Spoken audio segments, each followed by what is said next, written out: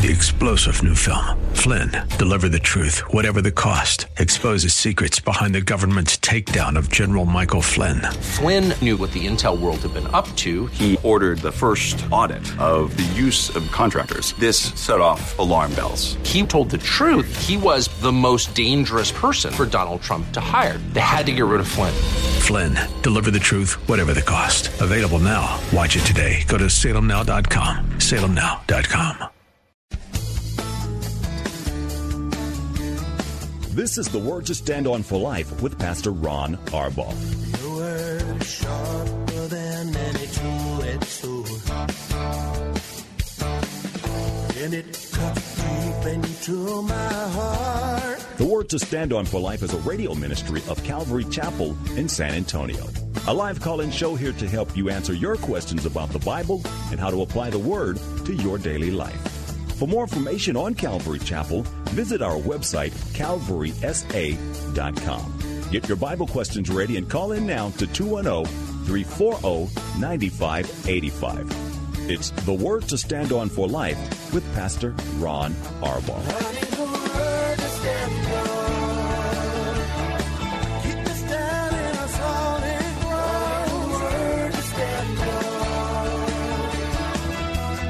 Welcome to the Tuesday show. Because it's Tuesday, we can get right into the questions. So let me first tell you how to call, 340-9585 for your live calls and questions. That's 340-9585. You can also call toll-free at 877-630-KSLR. That's 630-5757. You can email questions to us by emailing questions at calvarysa.com, or you can send them in via our free Calvary Chapel mobile app. If you are driving in your car, the safest way to call is to use the free KSLR mobile app. Just push the Call Now button and you'll be connected directly to our studio producer. 340-9585. Remember, we prefer your calls just because you're more interesting than I am. Because it's Tuesday, we don't have anything going on except Calvary Kids Bible School here at the church during the morning hours. It's a great time. We have so many kids around here. It's not too late if you want your kids to be involved. It costs absolutely nothing, and the kids are having an absolute blast learning about and being with Jesus. Let me go to my first question while we wait for any phone calls. This one is from Kirby from our email inbox. Pastor Ron, would you please explain Hebrews chapter 11, verse 7 in context? If I read the verse by itself, one gets the feeling that it was Noah's fault the flood came, that if he'd not obeyed God, the world would not have been condemned. I know that's not the case, so what was the writer of Hebrews trying to say at that point? Well, Kirby, a couple of things. First, we know that the context is everything when you're reading a scripture, and this is what we call the hall of faith. These are the Old Testament saints who will all see all of them in heaven. These are men and women who are being commended for their faith, even small faith in difficult times. I always think of Rahab, the harlot. She demonstrated great faith. To us, it seems like a little thing, but in a world where she would have been risking everything to protect the spies was a big thing. So again, context, these are all commendations. Hebrews 11, verse 7 says very simply, by faith Noah, when warned about things not yet seen, in holy fear built an ark to save his family. By faith he condemned the world and became heir of the righteousness that comes by faith. Kirby, when you look at that sentence, it says so much, and Noah is one of my favorite Old Testament characters, simply because he believed God's word when he was told about things that the world hadn't seen yet, most notably the rain. There's going to be rain. There's going to be a flood. The world had never seen such a thing. And yet we realize that as Christians, now Noah wasn't a Christian, but he is a believer and is now a Christian. But remember this, and this is important. We walk by faith and not by sight. And Noah walked by faith. He didn't say, well, God, what do you mean rain? I've never seen rain before. And he built an ark. He did it over a period of 120 years. His faithfulness, his perseverance, especially in the face, Kirby, of the hostility he would endure, the mockery that would be his, simply because he was a preacher, according to Peter, of righteousness. And because he was a preacher of righteousness, he believed God and then declared the message that judgment was coming. Now, the second part of this, by his faith he condemned the world, it simply means that his faith was a living, breathing example to the entire world of his day, that there was a God, and this God had a plan, and they could escape the plan by believing. All they had to do was get in the ark. And for 120 years, Noah built, and for 120 years, Noah preached. I always like to think of how much fun it must have been for him, at least at first, but then it would get tiring and tedious. Pretty soon, all of the other people would be saying, oh, poor Mrs. Noah, she's married to a nut, or oh, his kids. I always wonder if his kids were bullied. Oh, you're married, or your dad is that religious nut. But Noah just faithfully kept building and kept preaching. And then one day God said to get in the ark. Noah got in, his family got in. The ark was sealed. Think for a moment what it must have sounded like to Noah and his family when the rain began and the floods began to pile up. They would hear the screams. They would hear the pounding on the ark. Let us in, let us in. But it was too late because the ark was sealed by God. Now, there's a couple of pictures there, and I'll get to our next question in just 1 minute, if you can be patient with me. This is a picture of you and me. We're going to be sealed by God during the Great Tribulation. We're going to be in heaven as Christians. Noah represents or symbolizes the Jews. They're going to be preserved through the Great Tribulation. Wouldn't you rather be in heaven when it all starts?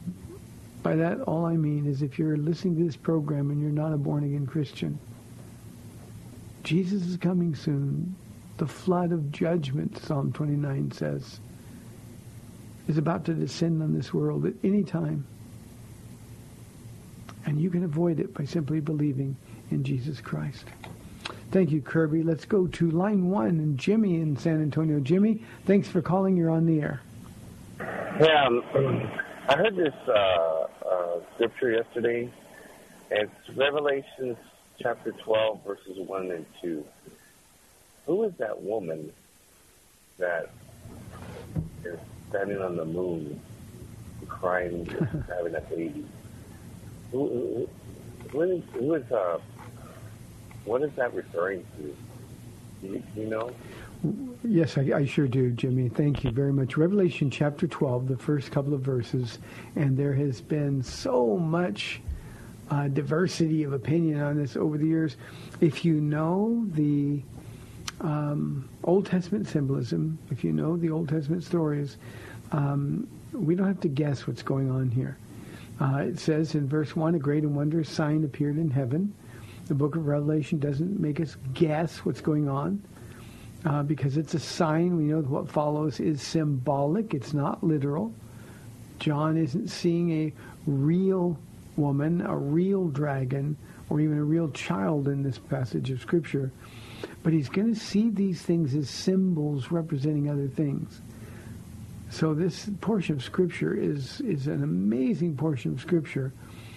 And we're told very clearly what the first two symbols are.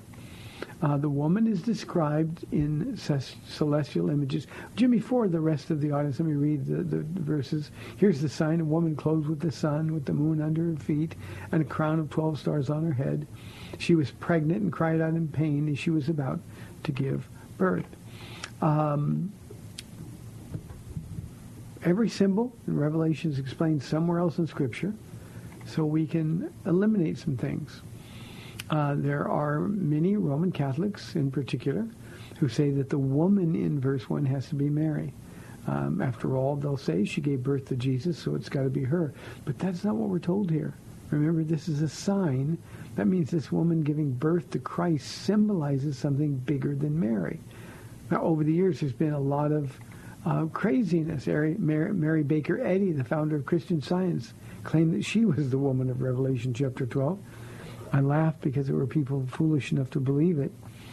There are some Christians who have, I think, a wrong view of eschatology, who claim that the woman of Revelation chapter 12 is the church, but it cannot be so. Jesus gave birth to the church, not the other way around.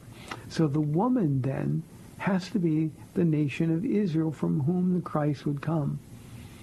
In the Old Testament, Israel is often compared to a woman, specifically even a woman in the pangs of labor. But we have even more proof. From Genesis chapter 37, all we have to do is look at the story about Joseph's dream. Genesis chapter 37, verse 9 says, Then he had another dream. This is Joseph. He told it to his brothers.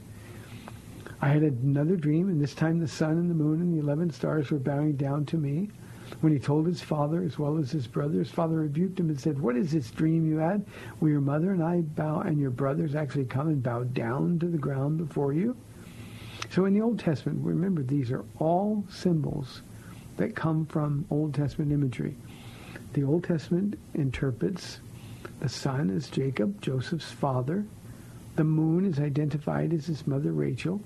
So we know for sure what that is. So that's what the first two verses are all about, Jimmy, in Revelation. Let me give you an opportunity if you want to look into the whole chapter. It's a great chapter, and there's other symbols, of course, the symbol of Jesus for sure. But there are other symbols. You can go to our website, calvarysa.com, and either listen to the studies I did in Revelation chapter 12, or you can, actually my notes are available online in Revelation chapter 12 as well. So I hope that helps, Jimmy. Thank you very, very much for your call. 340-9585 for your live calls and questions. Here is my next question from Jennifer. I know, Jennifer, I'm sorry. I wanted to touch this at the start of the program today because I didn't have enough time to deal with it. Jennifer's question from yesterday was, King Saul had the Holy Spirit but was rejected by God. And then she says, I thought if you had the Holy Spirit, you were secure in your faith. What I didn't have time to say, Jennifer, yesterday was God wants you to be secure in your faith. Ephesians chapter 1, verse 14 says that we've been given the Holy Spirit as a deposit, guaranteeing our inheritance. In other words, we don't have to worry about whether or not we're saved. God himself has guaranteed it, if we're truly born again. Now, that's between you and the Lord, but if you're truly born again, you should have no doubt. In King Saul's case, I explained yesterday that the Holy Spirit had a whole completely different relationship with the Old Testament characters than he does with us. He lives in us. We're secure. He came upon them in certain times for certain feats of strength or certain victories in war or abilities to prophesy. But it wasn't a permanent relationship. That's why David, though the Spirit came upon him from time to time, he still had to hear from God via the prophet Nathan and others that were with him. So it's just a completely different relationship. We who are New Testament believers, Jennifer, if we're really born again, we have the Holy Spirit, and he can never be taken away. I love that Jesus, in his disciples' most troubling time, after telling him, don't let your hearts be troubled, trust in God, trust also in me. A little bit later in the Upper Room Discourse, he would say to them, it's good for you that I go away. Now, none of the disciples believed that. How could it be good? We trusted you. We followed you. We know you're the Christ, and now you say they're going to kill you. They couldn't understand that. We have a hard time understanding it 2,000 years later. But here's what Jesus said. He said, it's good. Here's why it's good. Because if I go, I will send another me. That's what he said. I will send another, the Greek word allos, of the same substance, but a different physicality. The Holy Spirit, and he will be with you till the ends of the age. So it was simply Jesus announcing that he was going to do a new thing in a new way. But make no mistake. If you have the Holy Spirit, if you're born again, not speaking in tongues, not in anything else, if you've surrendered your heart to Jesus Christ. People say, well, how do I know it's real? Well, do you live for him or do you live for you? That's the best way I know. Jesus said, if you abide in me, I will abide in you. And there's no security issues for the man or the woman who's abiding in Christ. The insecurity, Jennifer, that so many of us experience comes when we are not walking with Jesus. And I think that's intentional. That's the Holy Spirit saying, wait a minute, you say you're a Christian? Walk with Christ. It's really that simple. If you abide in Jesus, you never have any doubts about your eternal security. Jennifer, I hope that makes kind of finishes what I didn't have the time to say at the end of the program yesterday. Here's an anonymous question from our mobile app. What is purgatory? Purgatory is a figment of the imagination of the Catholic Church. Anonymous, that's what it is. There's no such thing. There's no holding pen. There's no second chance. Purgatory is a traditional teaching of the Roman Catholic Church. It was originally considered as a way of raising funds, indulgences. If they could convince people that their loved ones were in this holding pattern, if you do good things, if you give, we could build churches and maybe we could get your loved one out of this purgatory and into heaven. It simply doesn't exist. So it's a figment of the imagination of the Roman Catholic Church, and it has caused no end of difficulty. I may have told this story on the program before, but many years ago I had a neighbor. In fact, just before we came to Texas, had a neighbor. His name was Albert. Really, really nice guy. He was a grocery store manager of a big grocery store in Southern California. There was a news story one night about this Alpha Beta store manager who was being held at gunpoint all night long by a thief who broke in. And he literally, when the police came, he tied a shotgun, duct taped a shotgun around the guy stuck to his head, so that if anything happened, anybody tried to come in, he was going to shoot him. Well, my friend Albert got out. And I finally got a chance to talk to him a couple of days later, and I said to him, Albert, I've been sharing Jesus with this guy who was a cradle Catholic. I've been sharing Jesus with this guy for a long time. And I said, Albert, while that shotgun was duct taped to your head, what were you thinking? Weren't you thinking that if I die, where am I going to go? He said, I couldn't think about anything else, Ron. And I said, so now are you ready to give your heart to Jesus? Here's what he said to me. His exact words. Because of purgatory and the chance that it's true, I still think I can live my life the way I want to here and hope to get in later. I said, so you're not ready even still? His answer was, no. And I don't know that he ever became a believer. Hard things. That's the damage, Anonymous, that ridiculous doctrine creates.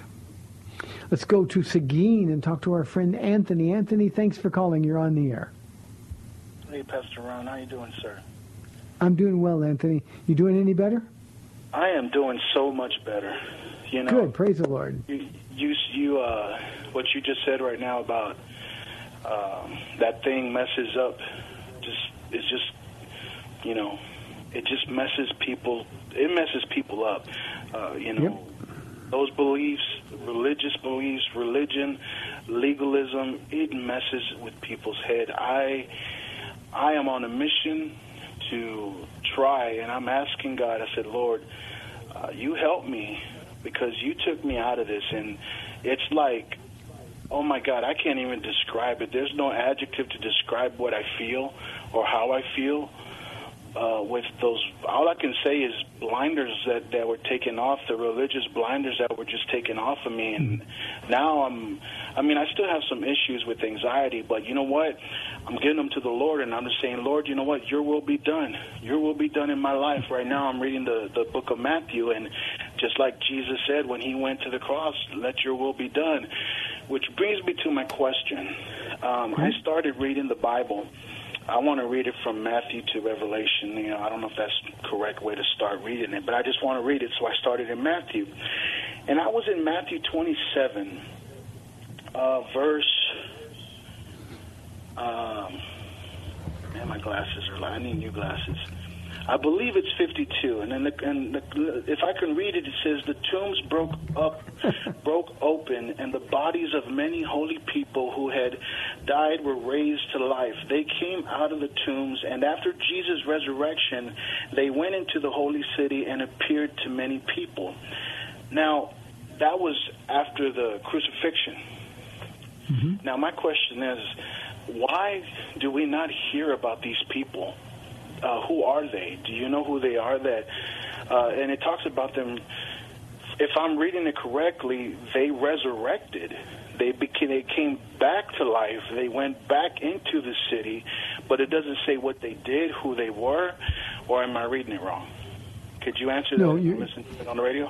Thank you, Anthony. Appreciate it very, very much. And to your other point before I answer this question, that's why Paul tells Timothy to watch his life and doctrine closely. Doctrine matters. It matters a great deal. And what we need to do is get our doctrine from a solid hermeneutic study of the Scriptures before we start reading somebody else's systematic theology. What we need to do is read the Bible. Become familiar with it. I'm thrilled, Anthony, that you're going to be reading through the New Testament. I hope and pray that you get challenged to read through the Old Testament as well. It's thrilling. Look for Jesus on every page. But let what the Bible says develop your systematic theology instead of viewing what the Bible says through a systematic theology that's already been developed. Also, Anthony, the minute you said Matthew 27, I knew which verse the question was going to be about, because this is a question that everybody has, and Matthew's the only one that mentions such a phenomenon. The New King James says the graves were open, and many bodies of the saints who had fallen asleep or died were raised, and coming out of the graves after his resurrection, they went into the holy city and appeared to many. Another translation talks about the righteous, the graves were open, and the righteous saints were raised to life. So this is a resuscitation rather than a resurrection. These people would live for a while longer, then they would die again. It's the end of all men and women to die. But this was a sign. This was a wonderful sign. Remember, when Jesus gave up his spirit, the earth turned dark and the ground shook, the earth split. The earthquake was so severe. And in this particular case, the graves were open. Now, because of the wording, Anthony, we don't know whether these were people from the community. You know, Jews used to bury people in family graves. And so in any particular grave, there would be a bunch of different bodies. The bones would be all that's left. So there could be the remains of many family members that were there. All we know is that these were righteous people, saints, the New King James says, and we don't know anything else. We don't know what they did until the resurrection.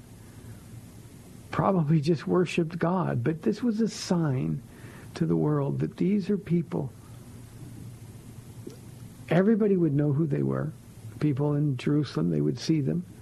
Maybe it was Samuel, maybe it was Samson, maybe it was, who knows who it was. But the people would know, and God would want them to know. Not only that, after the resurrection, they actually became evangelists. They appeared to many, and they would be declaring the glory of God, the righteousness of God, and they would be declaring the guilt for having put to death the Son of God. So it's a very, very vague passage of Scripture. And I've thought about this so much over the years.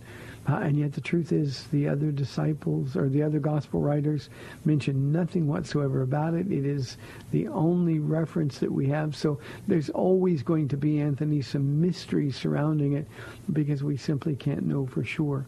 I sort of lean to, and there's, because there's no other biblical evidence, I sort of lean to the fact that these were well-known heroes of the Jewish faith from the past. We know Joseph's body, for example, was returned to Jerusalem. So whoever it was,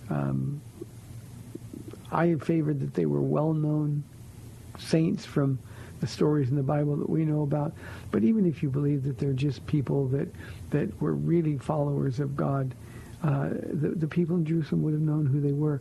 All I can say is I am certain that their witness, their evangelism was effective.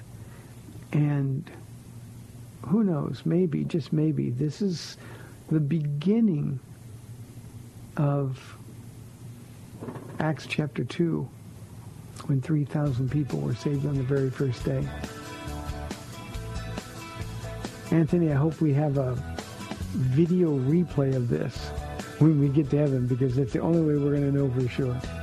Anthony, good to hear you're doing well. Thank you very much. We've got 30 minutes left in the program. 340-9585 or toll free 877-630-KSLR. We'll be back in 2 minutes.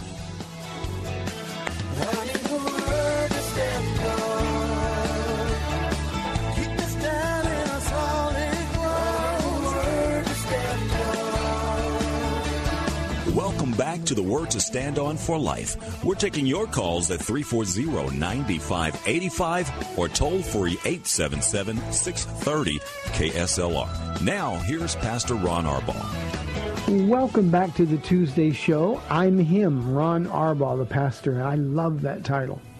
Not because it makes me special, but because the work that God has given me to do is so special. Here is a question that breaks my heart, and it's a question that we're all going to have to deal with a lot in the coming days and weeks and years, should Jesus tarry a little bit. Anonymous says, how would you respond to someone who says they're beginning to believe that homosexuality isn't a sin, that God couldn't possibly condemn people for loving someone from the same sex? The reason this breaks my heart is because this is a battle that's going on literally in every church. And here are the people. Here's the target audience. The enemy has sort of singled people out. And there are a lot of them. People that maybe aren't walking really close with the Lord, or people with really compassionate hearts that just can't fathom the idea that God would send somebody to hell, or that hell is real, or that eternal torment is somehow just. And it's hard for people because their hearts are tender. There's some who simply don't care. They spend more time in the world than they do in God's Word. But this is a battle. And I predicted this 5 years ago, and I keep saying it. This is going to be one of the dividing lines that's going to determine who's a believer and who isn't a believer. Now, there's no way that you can read your Bible. If you just exegete your Bible, there's no way that you can come up with the conclusion that homosexuality is not a sin. Now, what we've got is a lot of people who are gay, who claim to be Christians, who don't like being told that what they do is sin, and so they have justified by rewriting, really, or reinterpreting 2,000 years of church history. And they do it by saying, no, that refers to indiscriminate homosexual sex, and God's certainly against that, but committed monogamous relationships, God is all for it, and He doesn't condemn people. God wants us to be happy. He wants us to be fulfilled. And we've got to decide who we believe. We've got to make that decision and stand, and the problem is the world is winning the PR war. It is becoming so commonplace that people that I know just a couple of years ago, who would never have considered that homosexuality was anything other than a sin. It's in Galatians 5 and 1 Corinthians chapter 6 says that people who live like that, among other sins now, homosexuality is not singled out, but it says very clearly that homosexuality, people that live like that, practice a lifestyle of that, will not inherit the kingdom of God. And what that means is when we find ourselves being convinced by this constant barrage of PR, the moment we tell somebody that, well, it's not a sin, God understands, we're causing them to stumble. Jesus said it's better for us to be thrown in a deep, dark ocean with a millstone tied around our bodies rather than to cause one of his little ones to stumble. We have the responsibility, Christians, of telling the truth. And the truth is they're winning the war. People who are closer to the things of this world, people who are closer to their emotions and to God's word, well, those are the people that are going to be won over. They're going to be convinced. I'm going to read just a couple of verses. Romans chapter 1. Because they knew God but didn't glorify him as God. Verse 21 says their thinking became futile. Their foolish hearts were darkened. These are people who reject God. Although they claim to be wise, they became fools. And verse 24 in Romans 1 says, therefore God gave them over in the sinful desires of their hearts to sexual impurity for the degrading of their bodies with one another. Verse 26, because of this, God gave them over to shameful lusts. Even their women exchanged natural relations for unnatural ones. In the same way, men also abandoned natural relations with women and were inflamed with lust for one another. Men committed indecent acts with other men and received in themselves the due penalty for their perversion. Now, there's no honest interpreter of the Bible. There is no hermeneutic that allows you to twist the meaning of that scripture. And every time, and please hear this, Anonymous, every time that we sort of slide away from what the Bible is very clear about,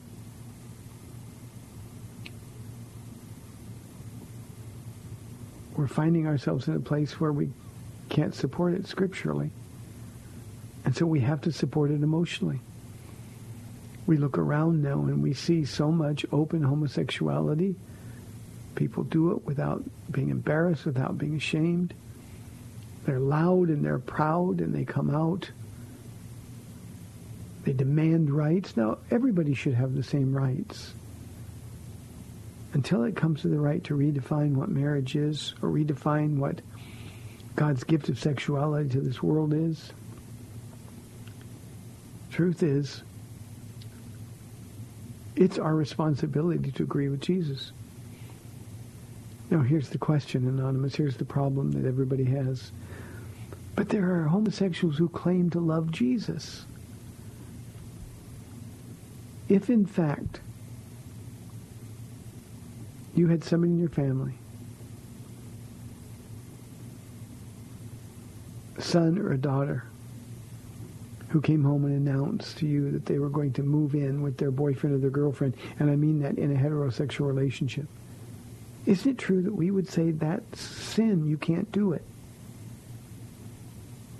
And I don't know any Christian parent who wouldn't do that. I mean, any real Christian parent who would do that. No, don't move in together. You have to get married. If this boy's a Christian, this girl's a Christian, you have to get married because God says you can't do it. Why is it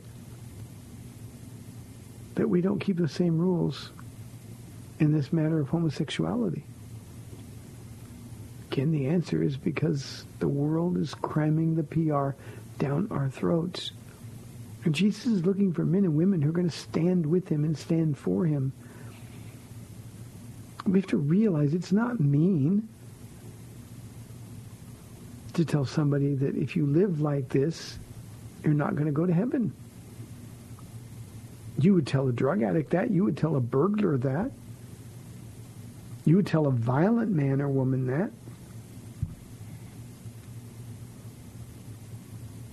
Why wouldn't we tell a homosexual that? We have to guard against our emotions. There's times we have to choose between what we know to be true and what we feel like we want to be true. And this is going to be a dividing issue. If you're one of those people in this listening audience who's being slowly seduced by this world to re-examine beliefs that you've known to be true for your whole Christian life, the problem is you, it's not God. Now, Anonymous, one more thought here. People often say, well, God made them that way. No, he didn't. Any more than he made somebody else to be controlled by their sexuality, whether it's hetero or homosexual sin.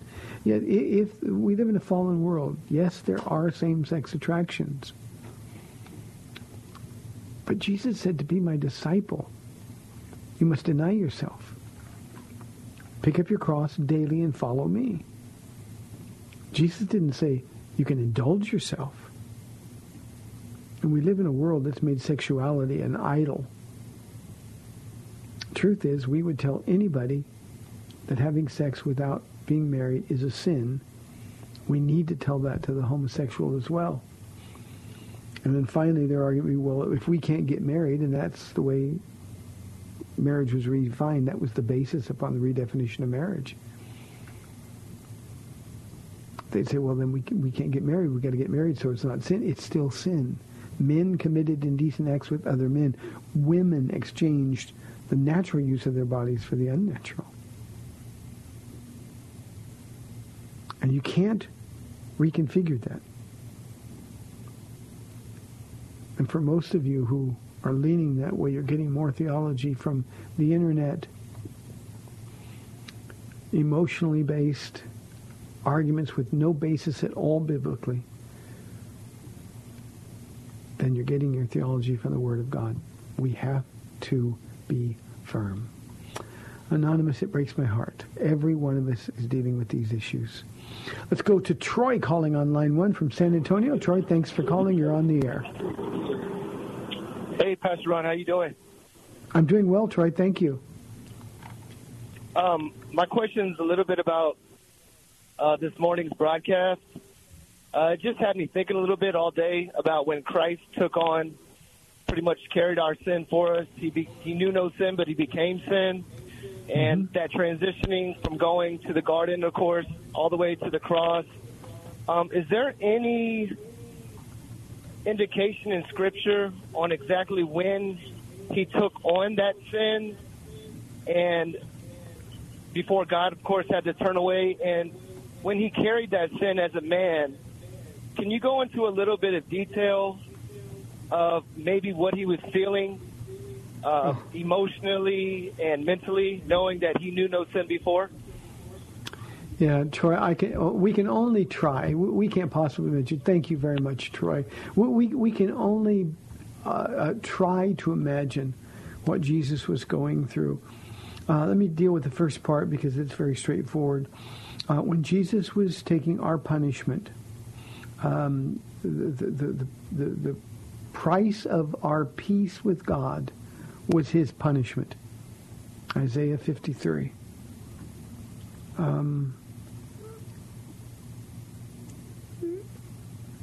As he was punished,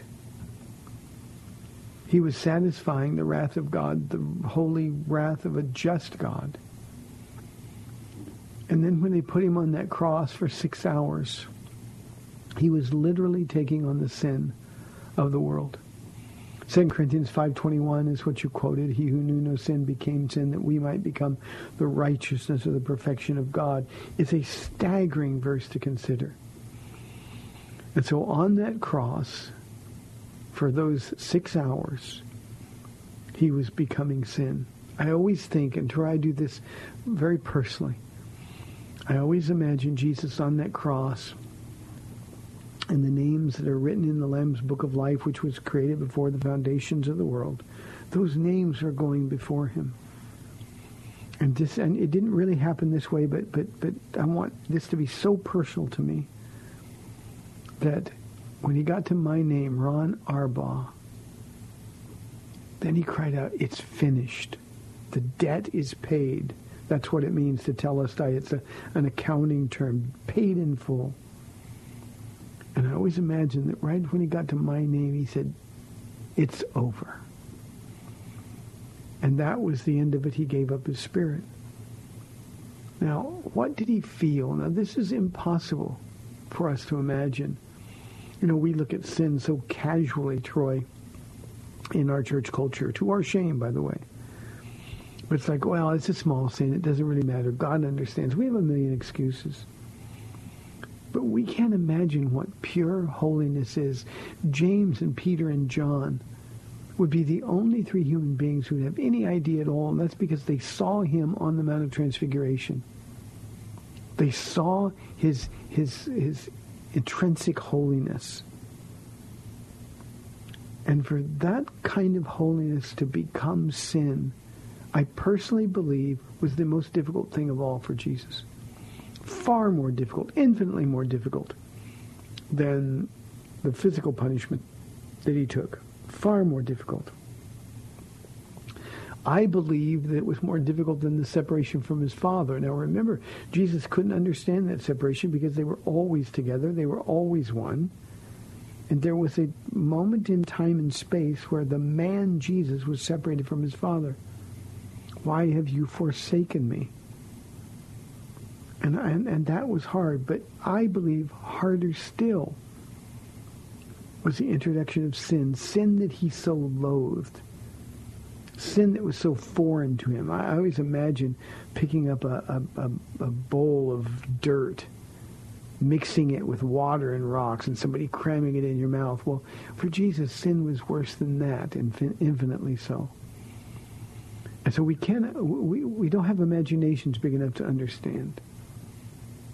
But when we get to heaven, and Jesus, who will bear those scars forever, when he shows us those scars, I think that's the first time we'll get it.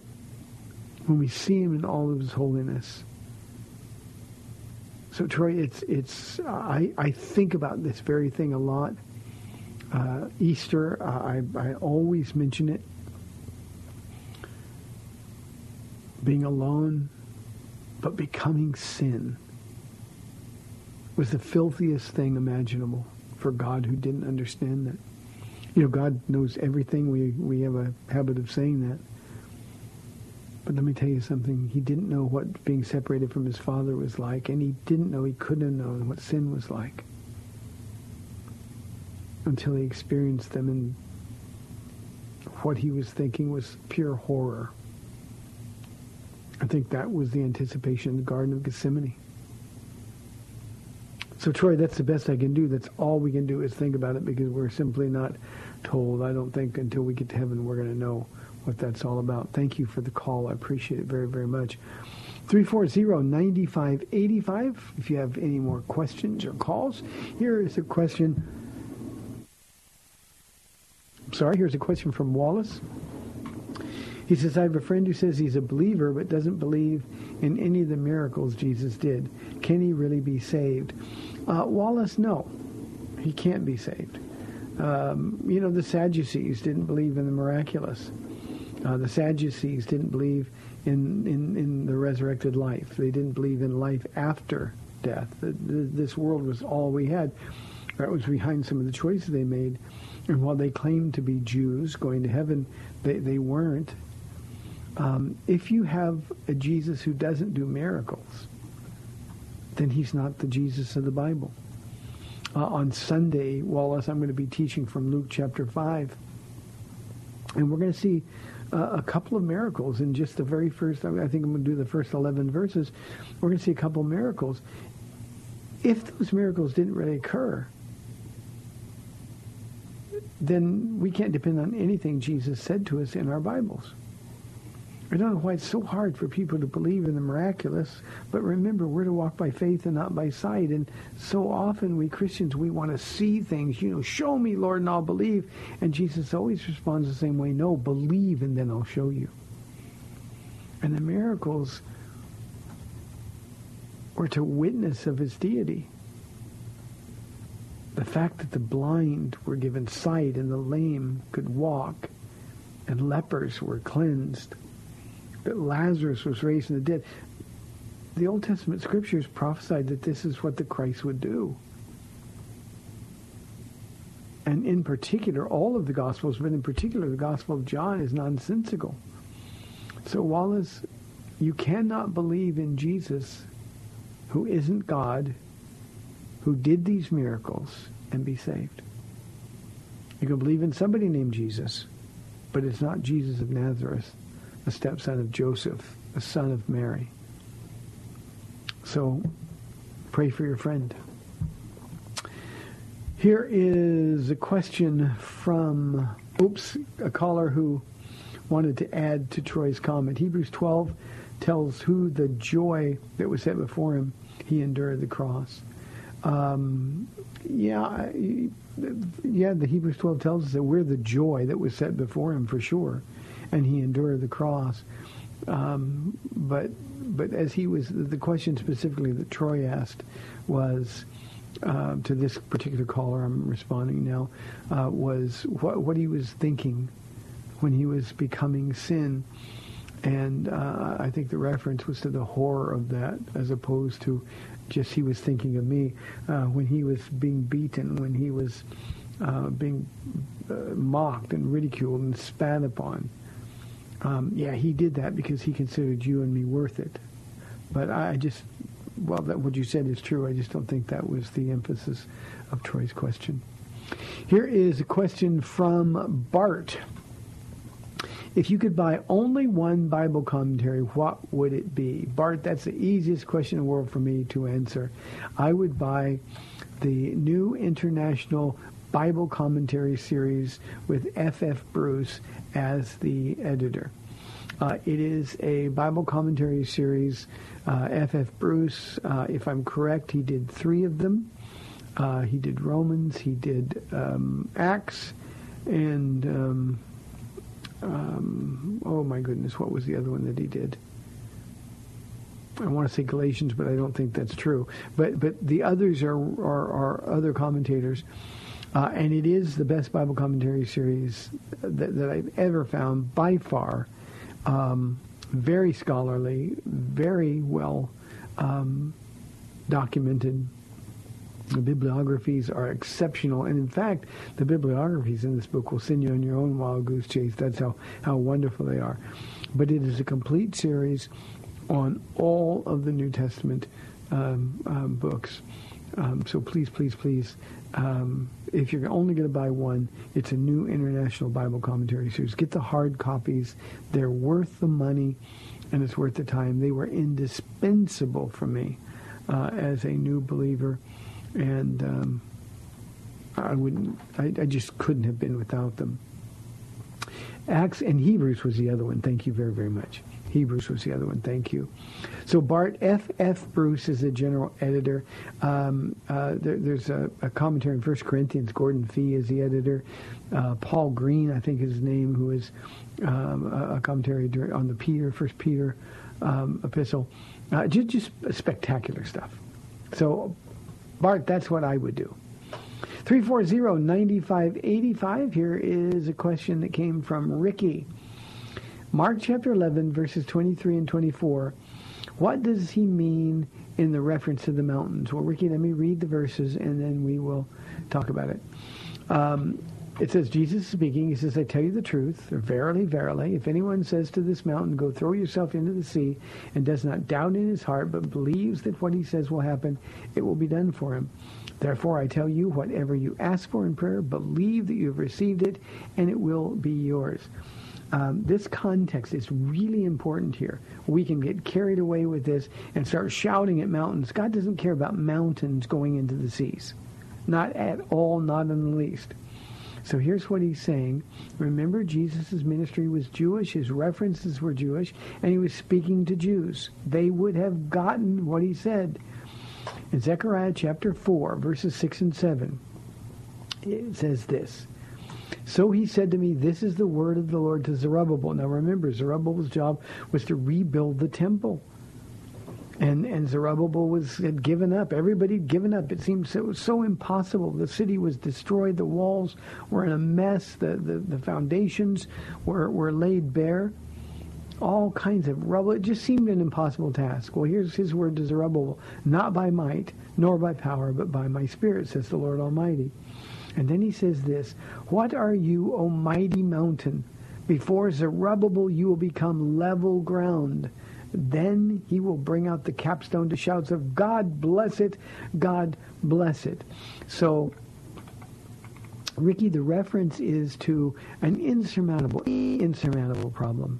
It's very Jewish in its reference. Again, God isn't concerned about casting mountains into seas. What he's saying, and a mountain is a Jewish way of saying, you've got an impossible task. You can't do it on your own. God will do it. So, for you and for me, Ricky, New Testament believers, what's it mean? You got an impossible marriage? You got a child that's broken your heart? You got a situation that seems so impossible that you just don't see how in the world you're ever going to get through it? Or you're going to get through it with Jesus. He's going to do the work. Not by might, nor by power, but by your Spirit, says the Lord. So that's what it means. I know these verses have been so perverted by prosperity teachers. Read the context, understand the Jewishness of Jesus' ministry, and it's one of those things that you won't be confused by, I hope. I hope that's the case. How have we got on time? By any time. Oh, let me see. Well, there's my answer. Hey, appreciate you tuning in today. By the way, Vanessa Marvel's Sweet Summer Devotion last night was really terrific and honored the Lord. You can go to calvarysa.com and watch it, ladies. You'll be blessed. Thanks for tuning in today. I'm Pastor Ron Arbaugh from Calvary Chapel in San Antonio, Texas. You've been listening to The Word to Stand In for Life. Lord willing, I'll be back tomorrow at 4 o'clock on AM 630 The Word. See you then. Thanks for spending this time with Calvary Chapel's The Word to Stand On for Life with Pastor Ron Arbaugh.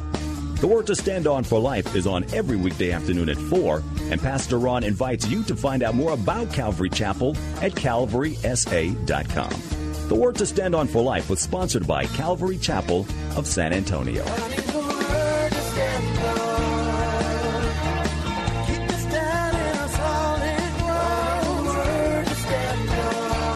Three-star General Michael J. Flynn, head of the Pentagon Intelligence Agency, knew all the government's dirty secrets. He was one of the most respected generals in the military. Flynn knew what the intel world had been up to. He understood its funding. He ordered the first audit of the use of contractors. This set off alarm bells. The explosive new documentary, Flynn, Deliver the Truth, Whatever the Cost, uncovers the facts behind this scandal. Flynn told the truth. He was the most dangerous person for Donald Trump to hire. I find out the worst enemy that I'm going to face in my life is right here in America. They took my assessment and they wanted me to change it. And I was like, I'm not changing it. They had to get rid of Flynn. With in-depth interviews, archival footage, and never-before-seen personal records of the man behind the headlines. I just felt like I was drowning. Flynn, Deliver the Truth, Whatever the Cost. Available now. Watch it today. Go to salemnow.com. salemnow.com.